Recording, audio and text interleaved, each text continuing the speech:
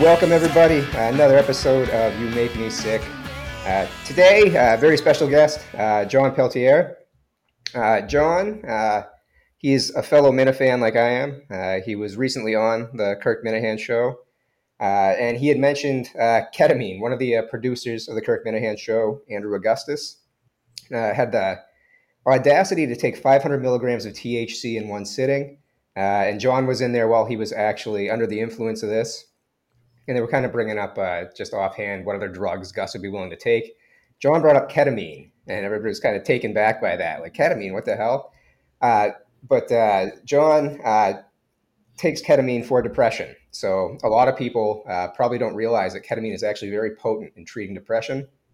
It's a relatively new treatment for depression. It's only been around, it's been studied since around the year 2000, but only in the last 4 or 5 years has actually been adopted as practice for treating depression.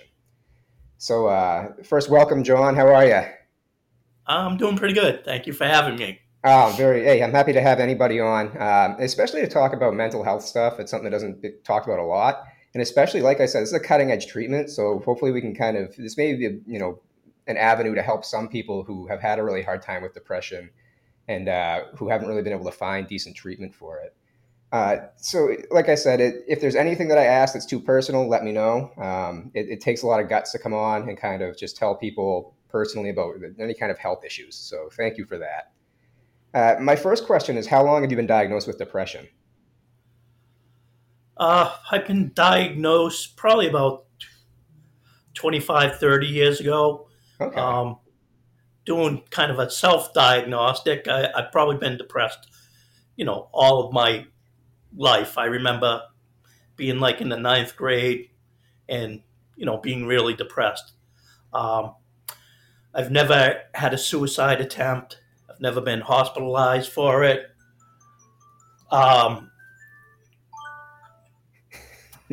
Sorry about that. I don't know.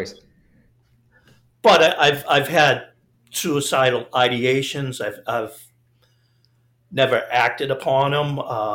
I could say maybe twice in my life that I went onto the internet and said, looked up what's the best way to go, but never acted upon it. So with regard to depression, so there's a couple of types of depression. So there's major depressive disorder, and then there's a secondary one called treatment-resistant depression. And usually the treatment-resistant depression, those are people who have the same symptoms as people with the major depressive disorder, but they have far more severe symptoms, they last longer, and can also sometimes bring up a suicidal ideation. Depression, it's very prevalent in our society, especially. I was curious, I was wondering when you were diagnosed too, because you're an older gentleman. How old are you, John? If you don't mind me asking. No, not at all. Yeah. So you've had depression for a while, but even in older adults, adults over the age of 50, about almost 8% report having current depression, and about 15% reported a lifetime diagnosis of depression of that 8%. So even people who are diagnosed later in life have usually had that depression for a long time and just never had it diagnosed. So couple other things related to depression, especially with suicidality. Every year there's almost 50,000 deaths related to suicide and depression, which is pretty crazy. That's about almost 15 people for every 100,000 have either contemplated or tried suicide. And there's about 15 million physicians' office every year that are just kind of diagnosed just for depression. So depression, very prevalent in our society. So something that a long time ago wasn't talked about at all. In the last, like I said, maybe 15 to 20 years, people have been really more open about it, which has kind of opened up avenues to try and find new treatments for it too. So prior to the ketamine, did you try any other kind of like pharmacological treatments? Did you try Zoloft or any of their SSRIs, anything like that? You name it, I've been on it. I've tried over 40 different meds. Really? All right. Yeah. So there's about 10% of Americans actually take antidepressants right now. What's crazy is with antidepressants, they're not effective for everybody. It's only about 40 to 50% of people who actually find some kind of improvement with antidepressant medication, which is pretty crazy when you think about how many people are taking it and how many people actually see results from it. So how did you find out about ketamine as an option? I I had seen a doctor for about maybe like 15, 20 years and, tried all these different combinations. And I just basically said, nothing's working. Well, I'd have stuff that would work, like Prozac was probably the most effective, but it would wane off, after 6 months, a year. Mm-hmm. So I basically gave up. Not sure what the timeline was, but I when TMS, which is transmagnetic cranial stimulation, came along, I tried that, but at the time insurance wasn't covering it. I did like 10 treatments. Then that was the end of my financial situation that I could do it. So it had limited success. I probably needed more treatments. I think I went back to a different psychiatrist, tried some more drug options, same results. I would always pop up, what's the latest in depression meds. So TMS came up, which I tried, and then I looked at ketamine. I was looking at trying to get into studies for different options, but about three and a half years ago, I tried TMS again, and they had I think it was 36 treatments, which was helpful, but after a couple of months, it waned off, Yeah. and due to insurance, I couldn't go back in with that. Um, so I, kept on looking. I looked at ketamine about 3 years ago and tried to get in, and with insurance, it was like fighting, the hardest battle in my life. So I basically gave up, and then a lot of stuff happened. My parents got sick. I was in the middle of a divorce, or knowing I was going to get divorced. Yeah. Issues with the kids, dealing with an alcoholic brother. So it got crazy. So I said I got to do something. Um, and I was with Cigna Insurance, and they had a program that they sent me a letter about, which was like a life coach, but the girl happened to have a psychiatric nursing background. And I talked to her about ketamine, and she said, "Let me look into it." She got me. It's actually not a mental health treatment in insurance. It's the other kind of, a regular insurance. Just for medical treatment of Yeah. yeah. So she got me there, and after talking to a couple of people in the insurance company, I finally got someone who said, "All right, let's get started." And I found a program in Dedham, Mass, Dedham Consulting, uh, and the girl there was extremely helpful. And I said, "Look, can you talk to the insurance company? Because if I get in the middle, it's That's I how don't you know want to all mess the." up, right? Yeah. So that's how I got set up with it, and I started in, I believe it was January or February of 2022, and it started off.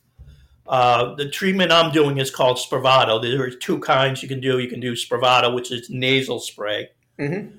There's also IV infused. I believe I looked into the IV infused. There was a place in Needham, Mass, but they do not accept insurance, and I think the insurance company doesn't cover IV. Yeah. And Are you able to hear me? Sorry, I think my mic is messing up. Can you yeah, hear I me can. okay? Okay. Yep, I'm good. All right. For whatever reason here, sorry. I just want to make sure that I'm able to. All right, there we go. Sorry. Yeah. So, what did you know about ketamine prior to all this? Had you heard about it just as far as being a street drug, or did you have any kind of idea exactly what ketamine did? Um, Not other than what I had looked up. I never knew it as a street drug, but I had heard of it. Never did it before. I mean, I did take marijuana and do cocaine as a Sure. youth, um, but I never did anything like acid or ketamine like that. So I was basically at wit's end. I just said this to my therapist last week. I said, if I didn't do ketamine, I don't think I'd be standing here today with all the things that were going on in my life. Yeah, it sounds like you had a lot going on. I'm Yeah. glad that you were able to find a treatment that has actually been working for you. So a little bit about ketamine. So it was first created back in the early 60s, so 1962. And it's actually very structurally similar to PCP. So phenylcyclidine, which was initially created as an anesthetic, but PCP is a big street drug, angel dust, whatever you want to call it. But they both kind of work the same way. They work on these neuroreceptors called NMDA receptors. And the way it kind of works is ketamine kind of quiets these receptors, but it also stimulates firing of other neurons in other areas of the brain. And this is kind of how it works on depression. So, depending on the dose of ketamine, a lower dose will kind of work to kind of quiet those neuroreceptors, help stimulate other areas in the brain. And there's a thing called neuroplasticity, and this is the brain's ability to kind of create new connections between synapses. And what ketamine has a unique ability to do is it kind of helps create these synapses in the area of the brain that kind of helps, it's the reward center almost. So it makes you feel better. So it's one of these unique things where it's kind of, when you get into the neuroscience of it, seems contradictory because the kind of the NMDA receptors, by quieting those, you wouldn't think that you'd get the kind of antidepressive effects, but it kind of works on multiple systems in the brain to promote that.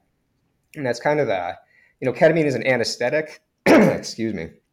It's still used today a lot in hospitals. I work in an ICU. We actually use it quite a bit for analgesia, but the doses we use it at are a lot higher. It's like 1 milligram per kilogram of body weight to 1.5 milligrams per kilogram of body weight. Whereas the dose for depression is usually about 0.5 milligram, depending on how you take it. That's IV. Do you know what your dosage is for your intranasal spray? Uh, I believe it's 83 milligrams. Okay. Yeah, so different routes. If you were to take it orally, you'd need about 3 times what the IV dose would be because it would have to be metabolized in the liver. You can take it sublingually, so it's almost like a dissolving tablet you can take, or you can take it intranasally. So those require higher doses because it's not the bioavailability of the actual drug is less than if you get it IV. But it's definitely weight based, and that's like the therapeutic range. When you do take it, so do you take it at home or do you go into the clinic to have it done? Like, how do you self administer? No, you have to go into the clinic. That you cannot pick up the medicine. It gets delivered right to the doctor's office. You have to be there for 2 hours as part of their protocol. They take your blood pressure before, middle, and after because that's one of the side effects, high blood pressure. Um, and how it works, it's a vial. It's 3 vials of 27 milligrams, I think, or somewhere in that neighborhood. And every 5 minutes, you do a vial and up each nostril. Um, in how it works, for me, and I guess it's different for everyone. It's just, I would assume, being on an acid trip. You're there for you do the third vial, and like 20 minutes later, you're. It's almost like for me looking into my brain. You're So I seeing. was going to ask you. So some of the side effects that people have. So there is the hypertension that you can get. You can get a fast heart rate, which usually subsides about 20 minutes, half an hour after taking it. But then there's these they're called psychomimetic symptoms, and that's kind of like disassociation or hallucinations. It's almost like an out of body Exactly. experience that you can find. Yep. And that's something with typically with lower doses you can get that, and it's almost kind of, it can be kind of euphoric and weird. With the higher doses, if you were to give somebody twice what you're getting right now, you may have those same effects, but you would probably also be, I wouldn't say comatose, but you probably wouldn't be able to move. Your motor function would be less. So that's kind of where there's that fine line of how much to give. But yeah, I was going to ask you if you end up with that kind of disassociation, kind of almost out of body experience, looking down on yourself, Yep. almost like a dreamlike state. Yep. Um, and that lasts for about 20 to 30 minutes. And then for another, I'd say 20 to 30 minutes, you have kind of the motor skills are gone, almost like feeling drunk. Like I've gone up and try to go to the bathroom, and it's pretty funny. The receptionist is looking at you. I'm sure she's seen it before, but you're kind of stumbling. Um, and then that lasts for about 20, 30 minutes. And then I won't say you feel 100%, but you feel pretty normal. And You're not supposed to drive. yeah, You're supposed to get a ride there and a ride home. yeah. Yeah, definitely. Ketamine's interesting because it's one of those drugs that even though you have those side effects, it has a really quick half life. So which essentially means how long it takes to metabolize the drug, and it's relatively short, which is why you have that kind of quick onset of all those symptoms. Do you ever hallucinate, or is it just kind of the disassociation effect with you? It's disassociation and just I would say hallucinations. I mean, like I can start thinking of, say, Superman, and I can start seeing Superman in my brain. Or I'll see. The first time I did it, I was listening to the Kirk Minahan podcast, and it sounded like Kirk Minahan and Blind Mike were legitimately in my head, and one of the doctors next door in the office next door, the door was shut. Both our doors were shut, but I could hear them, and it sounded like Charlie Brown's teacher was wah wah wah wah. So the doctor said maybe you should listen to some like meditation music, and and it can vary in effect. I think depending upon what meditation music I'm listening to, or sometimes I'll be on my phone and the writing's looks like it's an inch. Um, so it's pretty wild. It gets a little scary at times. Some of the stuff you're seeing. Sure. I mean, I don't look forward to it, but I don't hate it. Well, especially You if the know, results are worth, the half an hour, 45 minutes of, that kind of that kind of state that you're in. It's probably definitely worth it. And I think I should also bring up that's why this is done in a clinic. They do have, I guess, there are people can take prescriptions at home, but with the same precautions that you have in the clinic. No driving, under supervision. I don't know how often they check their vital signs there, but it's a drug with a pretty good safety profile as far as the side effects from it. But you definitely, because of, as you were just saying, the state that you were in, there's no way you could really do any kind of operating of, especially a motor vehicle, but even walking, you said, was difficult. So yeah, and um, as far as whether it's working or not, I mean, uh, Janssen is the company who manufactures it. One of the things they have is it's called Janssen Care program that I got involved in. So for the medicine, it's only a $10 copay, which is that's awesome. for that class of drug that's brand new. Yep. I would imagine you'd be paying 60 or more dollars for a copay. As far as depression, I can honestly say that from a financial standpoint, probably cost me my marriage. So if you're looking at it financially, even if you had to pay out of pocket, and I know it would be difficult for many people, just look at the financial cost that depression has caused someone like myself, or even your whoever has it, yourself who has it, and think about some of the things it's cost you in your life. Well said, John. I think that's important to think that the way that depression can work and affect people, because it can shut you off from all kinds of things, and I mean the financial aspect as well, like all these things. And I'm sorry that it cost you your marriage too. It sucks. It sounds I like don't, I'm not saying that's the only thing, but I know it was a big contributing factor. yeah. So another question I have, I guess, like, so you said you've been doing it since 2022. Yeah, 24 will be 2 years. Yeah. Okay, excellent. And do you have your treatments? Is it every week that you go, or is it twice a week? It started off twice a week for a month, then once a week for a month, then it went to every other week, and then it went to uh, every month. I just dropped down to every third week because I was feeling a little, and it's not, I don't want to tell anyone it's the magical bullet that's, you still have to do the work. I mean, Well, I that's know if I don't do things like exercise, yep. I get down. I'm on my ninth therapist, so I wasn't doing therapy for a long time, probably a couple of years, and I just started maybe like 2 months ago at the suggestion of my girlfriend Joanne. So that's working out We all pretty love well. Joanne. Yeah. I'm not a big Thank you, talker. Joanne. Yeah, Yeah, that's something else I kind of want to bring up is that the medication itself probably it works well in creating those new neuronal synapses and the ability for your brain to kind of almost get that new circuitry.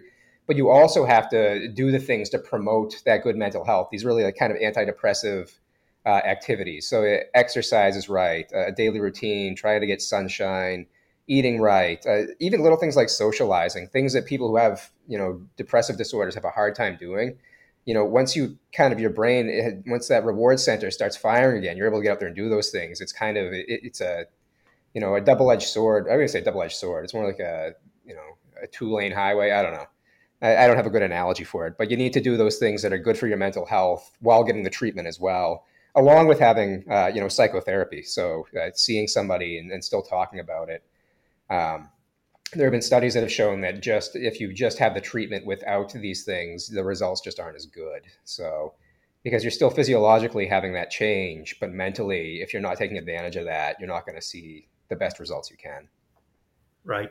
And one of the other things that the insurance company, I don't know if I want to say insisted upon that I did take it with a an antidepressant, which I am. I'm taking generic Prozac. Yeah. Because I consider that one of the best, the most useful drugs that I had taken in the past. Yeah, and I think it seems pretty common in like a lot of the kind of the literature that I was reading regarding the ketamine with the treatments that they're usually prescribed with another oral antidepressant. So that seems like it's fairly commonplace. So that even though you have the ketamine, you also have that other, whether it's a SSRI or some other antidepressant, to also kind of help bolster uh, in aiding in depression. So Yeah, I know when I was doing TMS, they wanted to put me on an antidepressant, but I was kind of like, I don't want to because I've done them all, and I don't know if that was my downfall with TMS. it may have been. I mean, like I said, only about 40 to 50% of people really react or have some kind of improvement with those antidepressants anyway. And especially if you've been dealing with this for a long time, like who knows how effective they would be with or without. Right. So, but yeah, the ketamine seems to work well. It's funny too because beyond depression, ketamine is actually being used in the same similar way with these therapeutic doses to treat obsessive compulsive disorder, anxiety, PTSD, certain substance abuse disorders. They're using it for. They're using it for eating disorders. And they'll also now they're trying to do like palliative care. So oftentimes at end of life, people who are on palliative care or hospice, they'll start them on antidepressants, but antidepressants can take weeks to work. So they're actually starting to kind of initiate ketamine as something at end of life to also give, just as kind of a mood enhancer, because it doesn't take as long as these typical antidepressants to start to work. So it's pretty good. It's good for SI, as you said. You had some SI. You never attempted suicide, but that's also something that they've seen improvement with as well as people who have severe SI. The ketamine seems to work really well for them. Yeah, I know myself when right before I started this, and I every 5 minutes I was, saying, "Wish I was dead," Ugh. or I saw. Well, I don't think you suck. I think you're great, John. I appreciate you coming on. I want to get to maybe one or two more things here. Have you? So you've been on the Kirk Minahan show a couple of different times. Kirk has been really open about his fight with depression, his suicidal ideation. He's actually been in mental health institutes, and he's kind of gone back and forth. Never really talked about treatment he's had. Have you ever talked to him about ketamine or about him at trying to get ketamine? I don't know if he has ever been even offered the option, but it seems like something that if he's tried everything else might actually work for him. I did at the John Stewart Memorial. I talked to him a little bit about it and told him, I told him about the hallucinogenic effects, and he didn't seem too keen on them. Um, so, he didn't tell me. Not that even if he did tell me, I wouldn't tell you what No, he yeah, had. that's in confidence. I appreciate that. Yeah, I should have brought that up before you. You don't have to say it, but I was just wondering if you'd ever mention it to him as far as because of He did, but he didn't mention anything yeah, about his treatment. yeah. So I just thought that was interesting because it's something that for as like you were saying, it was kind of a last ditch effort for you when you were trying to find help. So um, I think that's about most of the questions that I had for you. I was just kind of curious because it's like I said, this is relatively new. It's something the FDA just approved the esketamine in 2019. I remember I was working as a nurse. I used to work on a burn unit, and we would get patients quite frequently. I would say quite frequently, but once in a while, who would try to kill themselves by self-immolation, so they light themselves on fire. It rarely worked. So you have people who are suicidal, and then they try to kill themselves, and it doesn't work, and now they're usually have to deal with disfigurement and years of surgeries, and they're still depressive. And I remember one of our psychiatrists started trying ketamine on these patients. And I remember one gentleman in particular, it was one of the first cases that I ever saw where they used ketamine for depression. And about a year later, this patient returned and came back to see us, and he was doing so much better. And he no longer had SI and had a new outlook on life. And it was essentially because he was still doing the ketamine, which was this was probably 2017, 2018. So it was still probably relatively experimental at the time. But and that's when I first had heard about it myself. So when you brought it up, I was like, oh wow. So I had to look into it a little bit more and see if it had made further advancements. So I'm glad you brought it up. Yeah, and I asked my doctor how many people he's treated. He said between 20 and 25. He said the success rate is what they claim, about 75%. Mm-hmm. Um, he said as far as you know uh, side effects, he said it's strange. Some people just sleep right through it. He said I've had like a 90-pound woman that I thought would be, really have hallucinations, out of body experience. No, and then he said I've had these huge guys that are 250 pounds, and they have kind of the experience I have. So Yeah, everybody reacts differently to it. That's like a lot of drugs. drugs, yeah. It's kind of a crapshoot, depending what you take and when you take it and how much of it too. So, and that's the other thing with body weight too. Sometimes you get a person with more body weight, they're going to need a larger dose, and sometimes that larger dose is just enough to push them over the edge. But Mhm. I guess yeah, I guess one other thing to mention is kind of more about the receptors that ketamine works on. The NMDA receptors are kind of one of the primary ones. There's other pathways. One is the opioid receptors as well.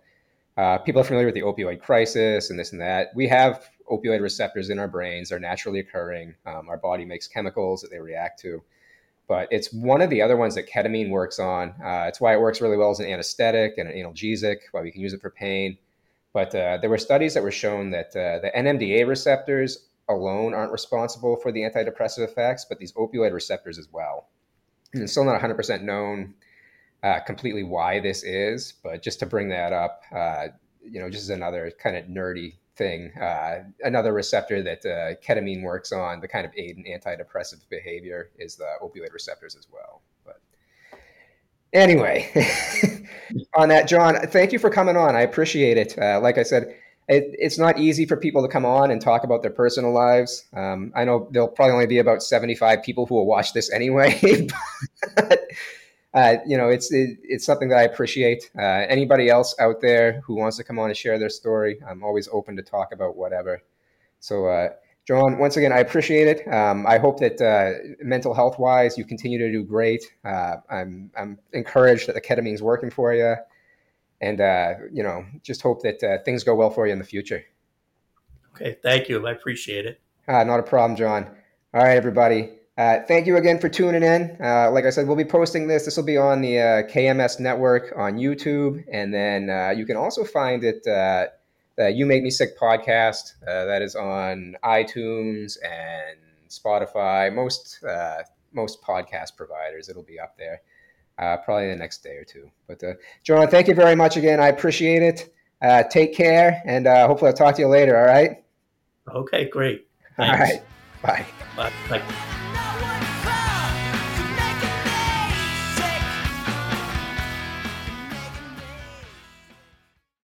I do not envy you the headache you will have when you awake. But in the meantime, rest well and dream of large women.